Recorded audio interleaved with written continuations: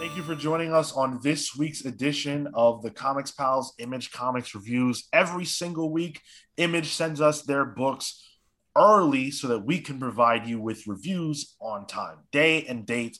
Thank you so much to Image for doing that. This week, we've got 3 books that we're going to be tackling. Amelia Clark makes her debut as a comic book writer on M.O.M, Mother of Madness, #1, with Marguerite Bennett and Lila Leas. Time Before Time, #3. And we're still trucking along with Radiant Black, this issue being the 6th one. So we're going to be tackling all those books today. Before we get into that, definitely want to let you guys know to come hang out with us. We are the Comics Pals. Listen to our main show that drops every single Monday. We're talking about the characters you love and all the places you can find them. And all the news of the industry as well. We also get some pretty good interviews. You guys have heard of Made in Korea. We interviewed the writer of that, Jeremy Holt. They were pretty cool, and I think you guys will get a lot out of that. And of course, recently we interviewed Ram V, the writer of The Swamp Thing and Many Deaths of Lila Starr and other cool stuff like that. So come listen to those. Make sure you guys hit the follow button, leave us a rating or review if you're listening on YouTube. Hit that subscribe button for free, like the video, share it with your friends. All those things are free to do and help us out a lot more than they cost you. Now, let's jump into our review of Mother of Madness. We talked about this on the main show, that it's cool that Amelia Clark is doing a comic book. It will bring awareness to comics. It will bring an audience to comics that might not normally invest in the industry because they don't care about it or don't know about it. And so that is a positive. But at some point, the book has to come out, and it's either going to be good or it's not.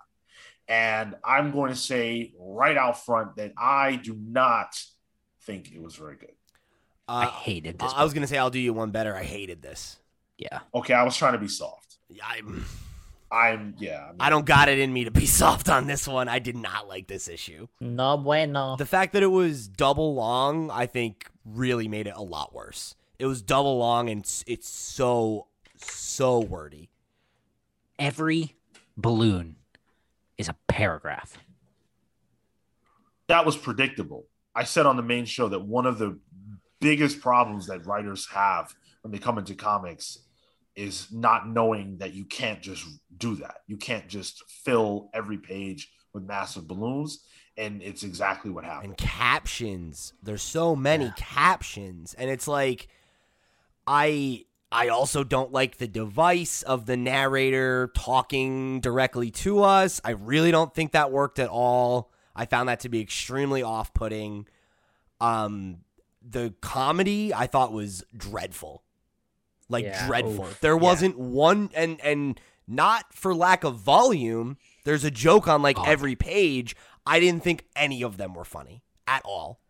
And some of them, I thought at best they were cringy, and at worst they felt like a little condescending sometimes. My favorite. Constantly. Yeah, my favorite was you did 22 Marvel movies. You can give me 5 pages. And fun fact, that's the fucking 10th page in the book. It's not 5 pages. And also fun fact, those Marvel movies were good. Damn. There you go. I mean, it's the truth is the thing. It's certainly better than this book. Yeah, and I don't know, dude. It also very much reminds me of the criticism that I remember we lobbed at home, right? Where it was every one of the background characters who has dialogue has the most stereotypically sexist or to a point where it's unbelievable, because it's so every fucking thing that anybody says, And even the way that the main character talked to her friend and everything, it was every single thing is quippy or laden with buzzwords or and it's just so ham-fisted in there. This comic book is what comics gators think all Marvel and DC books are like. Yeah, it has that energy. It was like a barrage of don't forget, this book is feminist. Don't forget, if you're reading this and you're a man, you suck and you're the problem in this world. Like, it was just crazy, unbelievable. Every single man is like at this party that the book starts in is hitting on a woman, saying something awfully offensive about a woman, saying something racist, grabbing like, her, grabbing someone. Every single man. That's not the world. That, like, to me, that's taking the problem we have and then swinging so far the other way. You have the other problem. Yeah, where you this is not. Yeah. This is ridiculous. I just found myself rolling my eyes at it, and it's like, just to be clear, if this is the first time you're ever listening to us or whatever, like, this isn't us being like, I don't want to read a book about feminism or something like that. No. That's not what this book is about. Like, and I think it bothers me in the same way that it's like it's trying to commodify feminism. It's like you look at the introduction of the main character, right? And she's like, my name is Maya Cooper, and then like you get to just like this part, right? This is the thing that makes me roll my eyes way more than the like every guy is a sexual predator and like that kind of stuff, whatever. Like, this is the stuff that bothered me. I like Ruth Bader Ginsburg speeches and Martha Stewart living. I enjoy more children's television shows than is probably healthy. I lie to myself every January about using the elliptical I bought 4 years ago for anything more than an expensive clothes hanger. I get anxiety, and that's the first bubble. There's 4 more fucking bubbles like that where it's just paragraphs of stereotypes about women. Right. Like, and that doesn't serve anybody. That doesn't serve anyone. It, like, the character herself is a parody of what comics gators or awful people in real life think that women are like. This book felt like a lampoon. Yeah. Like it felt like an SNL sketch brought to a comic book, like the Coneheads or something. Like, which you can do, like, those things were successful for a reason, right? Like those kind of sketches and movies. But that's with people that are super talented at doing that. Like, not anyone can do that. And by the way, I don't know how effective this style is in comics. If you have an actor who has chops, who can sell you on some of these lines, okay. But when I'm just reading them flat, it's just like, nah, man, this isn't even funny, dude. And I want to point this out too, because Pete made a good point. Like, we're not saying these things because we just don't want this kind of, like, it's not the point of what Amelia Clark wants to do. I'm with. Yeah, 100%. And when you read the letter in the back matter that she wrote, I loved it. All her points were phenomenal, and everything she had to say was like, yes, this is what I want. She talks about how, she wants this book to be something that, young girls and women can read, and that young boys can read. Even this quote right here. Now, don't feel that I've forgotten about men. I have not. My dad was a wondrous human. My brother is the best man I know. All my male friends are good humans, but the society we live in today doesn't help you boys out one bit. Toxic masculinity is real, and it affects everyone. There are characters aplenty in this story that address this too. If we can educate our boys young, then we can stand a chance at beating this problem to a pulp. If you are a boy, if you are a man, why would you read this book and go, yes, I want to be a part of tackling the problem? How does this book speak to you? How does this reach you where you live? It doesn't. It's frustrating to read. It's frustrating too, because again, like, as someone who is receptive to this kind of narrative and this kind of story, it would be super easy to have that opening scene establish the same things. Like, these are the things that women go through, right? Like, all of those things have some level of truth to them, right? I'm not sitting here trying to deny that fact. It's the way that it's presented as, like,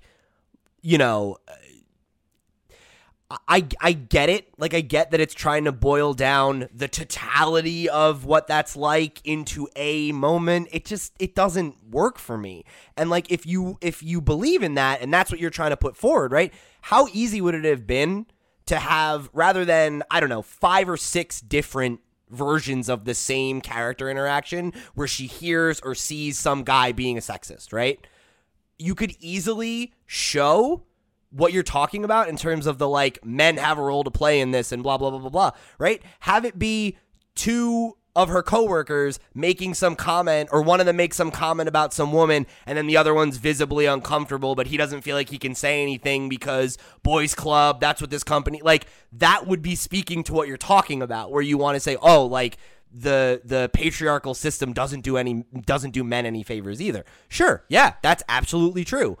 But like showing that she has a neighbor who's a nice guy is not the same thing as like, yeah, you know what I mean? Like standing in the way of like an allyship by just representing the negative aspect of it and not purporting some sort of solution, to your point, Pete, is like, okay, sure, you can show all this stuff, but if you show somebody, if you show somebody who steps in, who does the due diligence and be like, hey, this isn't cool. All right, you've made a point, you've sent a message, and it, I think, comes out more effective than 52 pages of, she's just not rational, she's hormonal, blah, blah, blah, like of consistent shitting on of what people think a stereotypical woman would be. Or like what a stereotypical sexist man is like too, because that's the other thing that bothers me. I'm not offended by the portrayal of men as being sexist. A lot of men are sexist and do this shit. Fine, that's not the issue. In my mind, it's more that like by not acknowledging the man who doesn't say the sexist thing but allows the sexist thing to be said, you're not actually addressing like the culture of misogyny. Right. And I would rather see a man who knows that it's wrong not step up for it and then feel bad, rather than a man who's going to be a white knight and be like, oh, he's one of the good ones. That's not really helpful either. Like, I think it's a way more biting commentary on the culture of sexism if you show that there are men who don't necessarily say or do sexist shit that are 500% complicit in it, because it's easier to be silent than to be an ally. Like, let's talk about the book. Sure. Let's talk about the book for its merits. We've gone on. As a comic book, putting aside our feelings about the narrative itself in terms of how it presents men or whatever, I just don't think it's strong. I think that the dialogue is generally weak. And, it presents us this character who basically has every power. And even that is kind of tied into, how we talk about women, their emotions, they're very emotional, they're all over the place. And that wasn't terrible. The idea that, her powers shift on her emotions. I just didn't connect with this character. She spent so much time talking. Yeah. That I never really felt anything for her. Well, and it undercuts itself as well. It on page 23, when she's speaking with her coworker, Boone, and they're having a conversation about how they're not crazy. And then Boone says something about her sunglasses. And then on the next page, it's an extreme close-up of the main character. And she's doing this monologue about how she, I guess about feminism and how she feels and how that makes her feel or whatever. And like, when I first read that, I was like, okay, the context there's a little weird. It's jarring, but then immediately it undercuts itself, because that wasn't a soliloquy. She wasn't doing like she was in the rest of the book, where she's talking at the audience. I guess she's saying this to a person. Mm-hmm.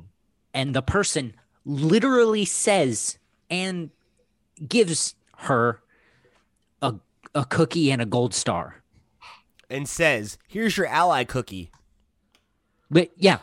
It's like, okay, dude, all right, there's a degree of this that I could handle as the soliloquy that she's given us. We already know that device is already in place where she's facing us, there are people around, and she's talking. Mm-hmm. But that's not what that was. How? How do you what? Also, like, I don't know, like, maybe this is me, like maybe I lost the thread of the narrative. That felt like it came out of nowhere. That's what I'm saying. Like they're talking Yeah. about the workplace and everything, and then her sunglasses. and then she's like, "Oh, you know, you'll solve white feminism another day or something like that." And I'm like, "What the fuck? Like, how did like?" And again, like, it's not me being It doesn't work. it gives me like whiplash. Yeah. You know? So sorry, go ahead, Marco. I just wanted to what Sean said. I did want to praise the idea of her power set, because I thought it was interesting to be able to play into that, because it is very situational in the different situations that she approaches, and like towards the end of the book where she fights her way through to try to save this person. Her powers change. She uses them in an effective way based off of how, based off of some of the previous perceptions that were built into the story, and the dialogue. I think it some of that narrative overstays its welcome in the execution of the powers. Like, I don't think she needs to have a speech bubble in every single panel where she's fighting. You kind of let that action live. But I thought at the very least it was an interesting concept that I don't know got executed in the best way. And I think in part the reason why it looks good is because of the art. Yeah. Absolutely. Yeah, like the way that it flows, I think makes a lot of sense. There are a few moments, like there's a train scene where it's like a 2-page kind of splash, and she just ends up in the front of the train that I don't think worked necessarily, but there were definitely moments where the art does a really good job of communicating things that you can see and feel, where the bubbles and the captions get in the way of. I think, and even the paneling on some of like the fight pages, and even before that, like the paneling in this book is really, really good. But it's all blocked off by these mountains of text and balloons. Yeah, it's unfortunate because the words are masking some really strong art. I think that the point about her powers, right? Like the way they use her powers here, what her powers are, how they work, is the perfect way to say something, right, without saying it. Like, we all understand why a woman would have powers like that. Why in a story like this her powers would operate that way, and what the messaging of that is. You don't need to go on a soliloquy about that.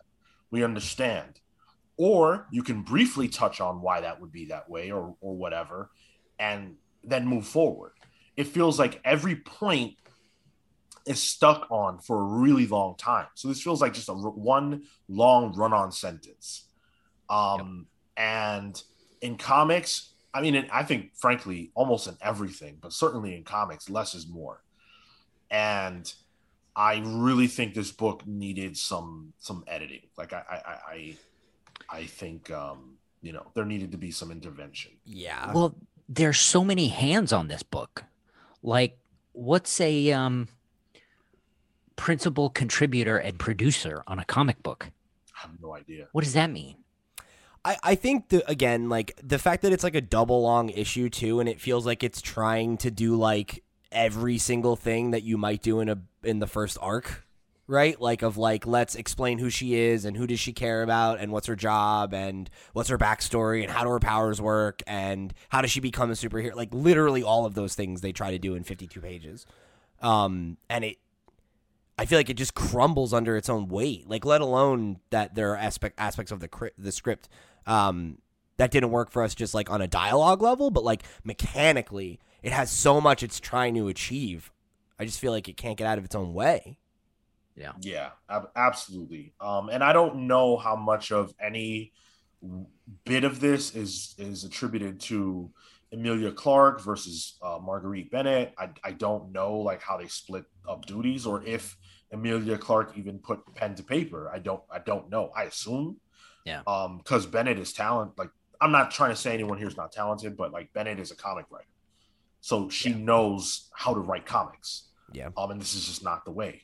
But I hate that we had to come in so hot on this and we had such negative opinions. It is what it is. We're judging it on the merits of the comic. I wanted to like it. I really like Amelia Clark. Like too. I said when they announced this, I hope that it was good because I think it really sucks that she's such a great actress and that like she's kind of typecast and like the last season of that show sucked and like I would love for her to get over and be able to do and be more things than that because I think she's really talented. Like it gives me no pleasure to say that I did not like this book at all.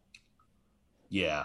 And frankly, just to be really transparent, I think this issue it only exists to make a movie. I don't think that there's I know she says that she's got a love of comics. I don't doubt that by any means.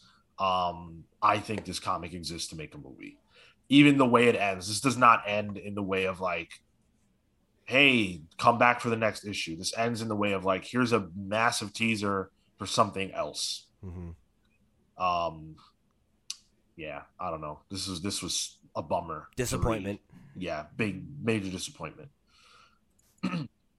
Let's move on to something that I at least liked a lot more. Time Before Time. This, of course, is by Declan Shalvey and Rory McConville, who share writing duties on the book. Joe Palmer is the artist. Chris O'Halloran did the colors, and Hassan Usman El How did the letters. Heather Antos was the editor, and Sasha E. Head is the designer. I was a little cooler on the second issue, but this one brought me back in a lot of ways. I thought this was a strong issue. I thought so too. The pace of it was really good. Yeah. Like it just fucking moves and it doesn't give you enough time to time. I got to the last page and I was like, oh shit, we're done already? Like it was that kind of book, you know, and not because it felt thin, but because it moved so effortlessly. Yeah, absolutely. I'm getting more and more invested into Tetsuo as a character. I like him. Yeah, I really like the decisions that he makes. He's clearly a good guy who's ultimately just in a bad situation. And he's trying to make the best of it. Like the opening sequence where he really wants to, in 2038, where he really wants to allow this whole family to go with him. But they can't. And he tries to make it work and it just won't fit. But there's still that moment where it's like, okay, if you want this to happen, then let it come out of your dime.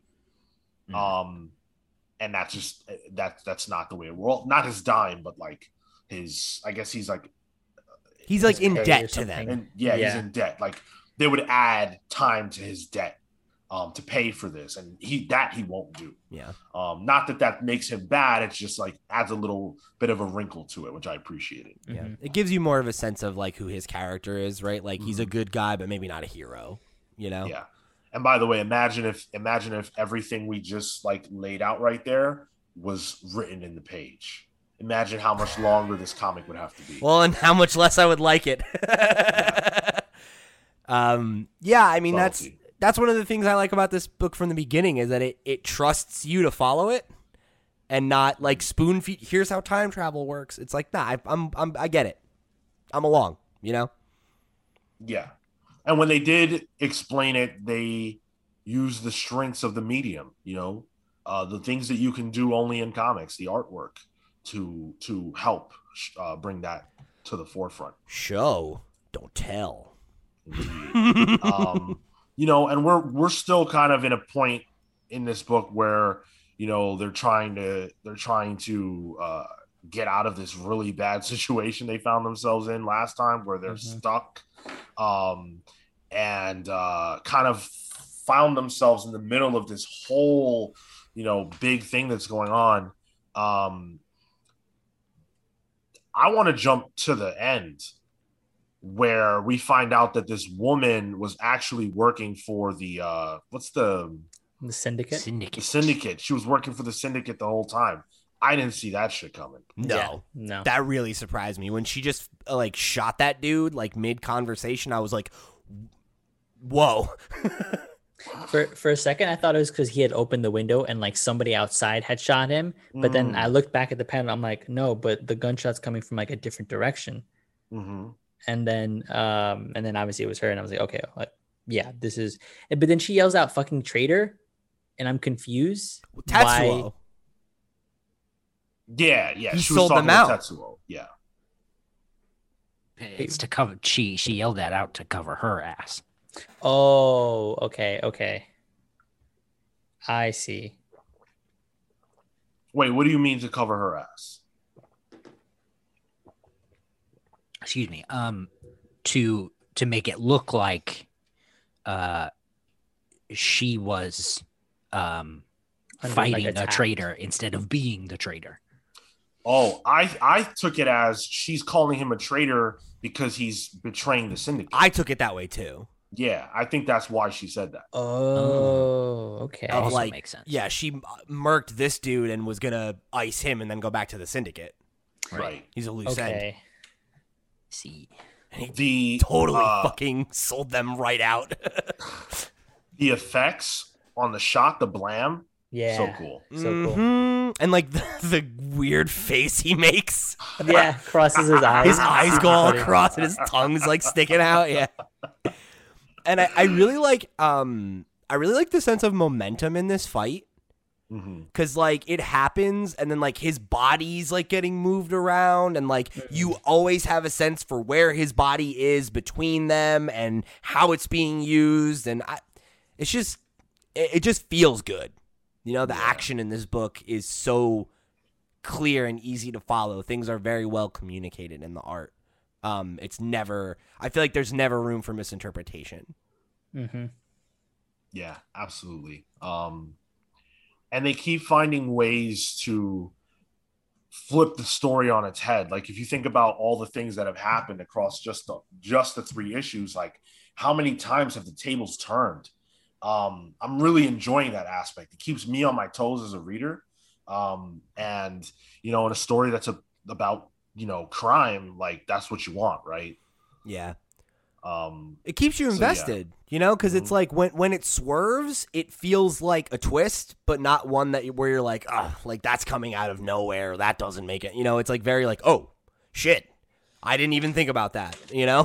And it makes you, like, to me anyway, it makes every issue feel like a real page turner, Yeah, absolutely. I also appreciated that, I'm forgetting the FBI agent's name, but I appreciate that they're giving her a little bit more context too, because there was definitely the moment of issue 1 and 2 where I'm like, okay, who is this person? I'm not sure I'm following.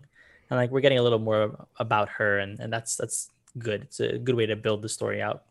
I like that her motivations are personal. I was worried about that. I was worried that she was going to be like, investigating or some shit, acting on someone else's behalf, some shit like that. The fact that they're both just like, people who have lost something. It's like, you can see how they'll become friends. Yeah, cool. Yeah. I honestly, I don't have much more to say. I think the issue was pretty straightforward and slapped. And yeah, it was really good. It looks great still. I'm loving it. I'm on board. Yeah, I don't have anything else to add. I think this book rocks. I've been really excited to pull it every time it comes out. Hasn't let me down yet. One thing, just on the art consistency standpoint, there's a page on 18 where they're just getting in the car and they're in a busy city. You see people walking around and stuff.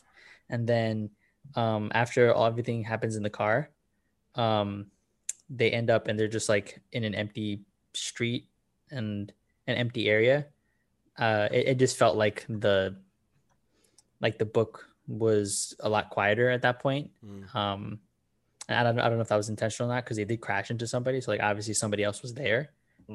Yeah. But then it's just the one car.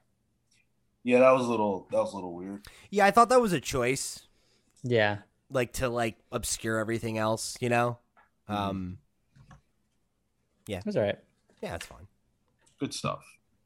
Now, we're going to talk about Radiant Black #6, a book that is divisive on this podcast. It's divisive in the comments section every single time we review it.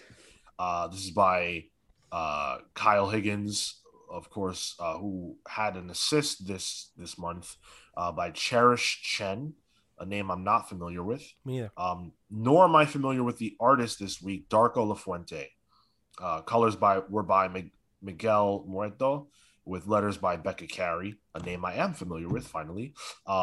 With the editor and designer being the same person, Michael Busatil.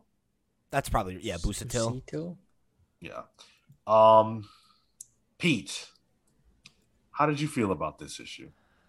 It's all right.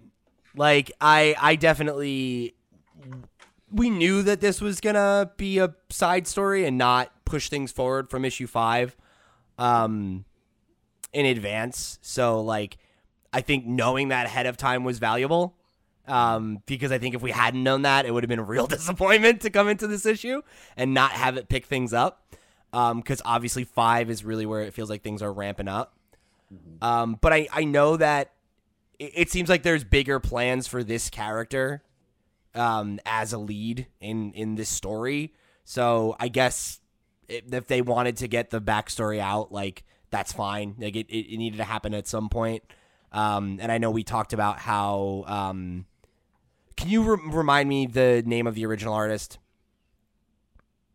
Marcelo Costa, right? Yeah. He had that hand injury. So I imagine that probably is the reason that this is happening where it's happening or whatever, right? Like, give him a chance to heal up and get back on the book. So, you know, I'm like, that's fine. Like, that as much as I would have rather this issue come at another point, and I would have liked to see things move forward, I didn't dislike this issue. You know, like, I thought it's valuable if all of these characters are going to be the characters that we have to follow and root for and all those things. Like, you want to start learning about them sooner or later. So, you know, it was fine. Like, it definitely didn't blow my skirt up, but I definitely wasn't, I don't know, I didn't feel like burnt by it either. I love this issue. All right. This was a lot of fun. Cool. I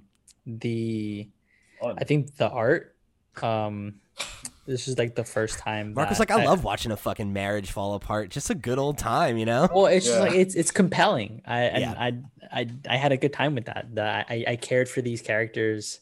I cared for, you know, the trouble that they're going through. Deeply relatable for Marco too. Yeah. He's got gambling problems and he's got a wife that's money hungry. Yep. Oh my God. Jesus. I don't think that's a fair way to describe this character or Mariana. Think about it. But on the art piece, I feel like I've been really critical of Acosta, and this was probably my favorite issue from an art perspective. This whole thing worked for me. It worked so much where I'm like, this should spin out. This should be its own thing, and then this should be the thing that we're reviewing, not fucking whatever this is called. Wait, you don't like Marcelo Costa's art? It was fine. What? You're crazy. Yo, give me Radiant Red, bro. That's what I want here. Marco, like, that this had like the anime action lines behind people's faces sometimes. I think hell really yeah. There's that one page where she's like really surprised and she's like, and it's like all the lines behind her. I'm like, there you go. That's what got Marco in. The artist is David Lafuente. Apparently he started going by a pen name in like within the past year. Oh, okay. I have heard of David Lafuente. Yeah. That's a choice. I mean, what about you, Sean?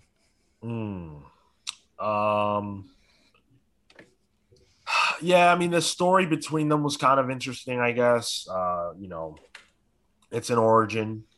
I felt for this character, the Radiant Red character who we're following here. I felt for her, and you know what she's dealing with. Her husband sucks, but he's got a problem. It is what it is.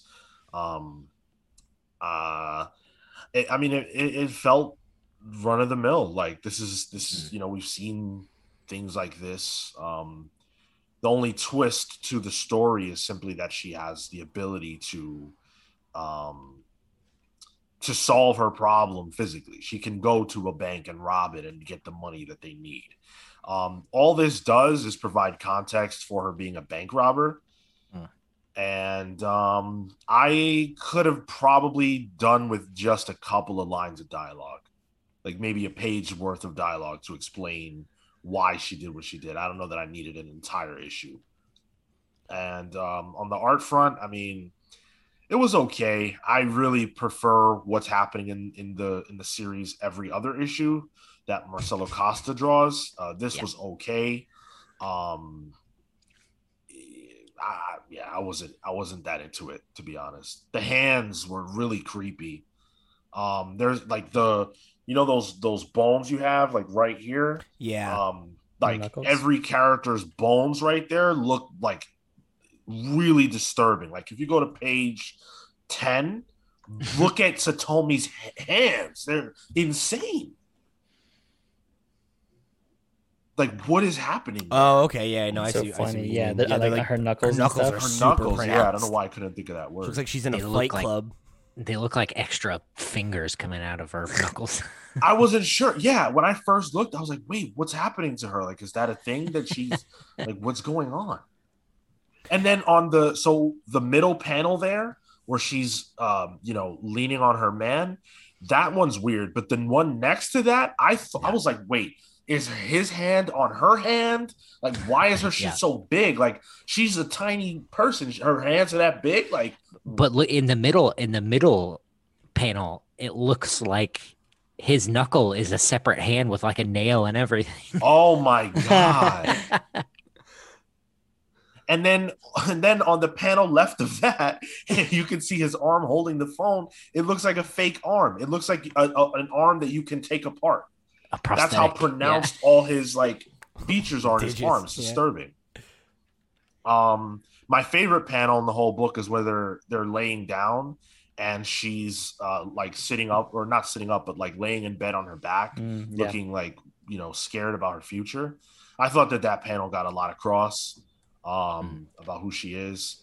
Everything else was fine. It was serviceable at best. I didn't really care for this. I think there were some moments that really worked for me. I really like the opening scene where like they're talking with her parents or whatever, and there's like the shot of the two of them like smiling at each other, and it's like, you two are gonna make a beautiful family, and then it's like they have these very like hard stone faces while they're driving home. Like that. Yeah. That cut worked for me. I don't know. I thought this was fine. Yeah. It's unfortunate what happened to Marcelo Costa. I hope that's the reason that we got this diversion, because I was ready to get on the train. Like the 5th issue was like pretty hot, and then this just cooled me. So, I mean, it looks like the next issue is what we wanted. Like it says issue 7, the title's Radiance, and like the teaser images, all 4 of them that we met last issue, like in a lineup type thing. So hopefully, next month we're off to the races here. Cool, but what's after that? More of this, I hope. We'll have to find out. Radiant Pink's origin. Yo, that'd be cool likely. too. Did anyone read the backstory? The backup story, I should say. Yeah, I was very confused. I don't think this is something we've read before. I don't think it didn't seem like it belonged. I thought that's a different book. Yeah, I thought it was. It's not related to Radiant, right? No, but it was definitely like it was credited in the credits, the Unleashed Echoes of Sorrow Part 2, and I was just wondering if anyone had read Part 1. Was that in a prior Radiant Black issue? Do we know what this is? I recognize those characters, like the two, it's all black and white, and they've got like the pink and green hair. Like I remember them being in one of the back matters, but I remember seeing that and thinking, oh, this is that thing they do in comics where they're showing the first 6 pages of another book they want you to buy because this book is selling well or whatever. So I ignored it the first time, and I didn't look at it again this time for the same reason. I didn't realize it was a story that exists in the back of Radiant Black only. I love the way it looked, but I just couldn't be bothered to read it. I'll be honest. I mean, I read it. I couldn't make sense of it. Okay. Like, yeah, it seems like a story about people who are going between like genre dimensions, I guess is the only way I can figure out how to put it. Okay. All right. Well, yeah, that's gonna do it for our reviews here. Uh, Hopefully, you guys enjoyed our conversations about these books. Unfortunately, we weren't too up on any of them except Time Before Time. Well, Radiant, we were kind of, that Marco liked it. We will be back next week at the same time on the same day to review whatever books we're interested in at that point, or whatever books you recommend. If there's a book you want to see us talking about that we are not, write in and let us know. If you've got a pick that you really think we should be addressing, let us know. thecomicspals@gmail.com.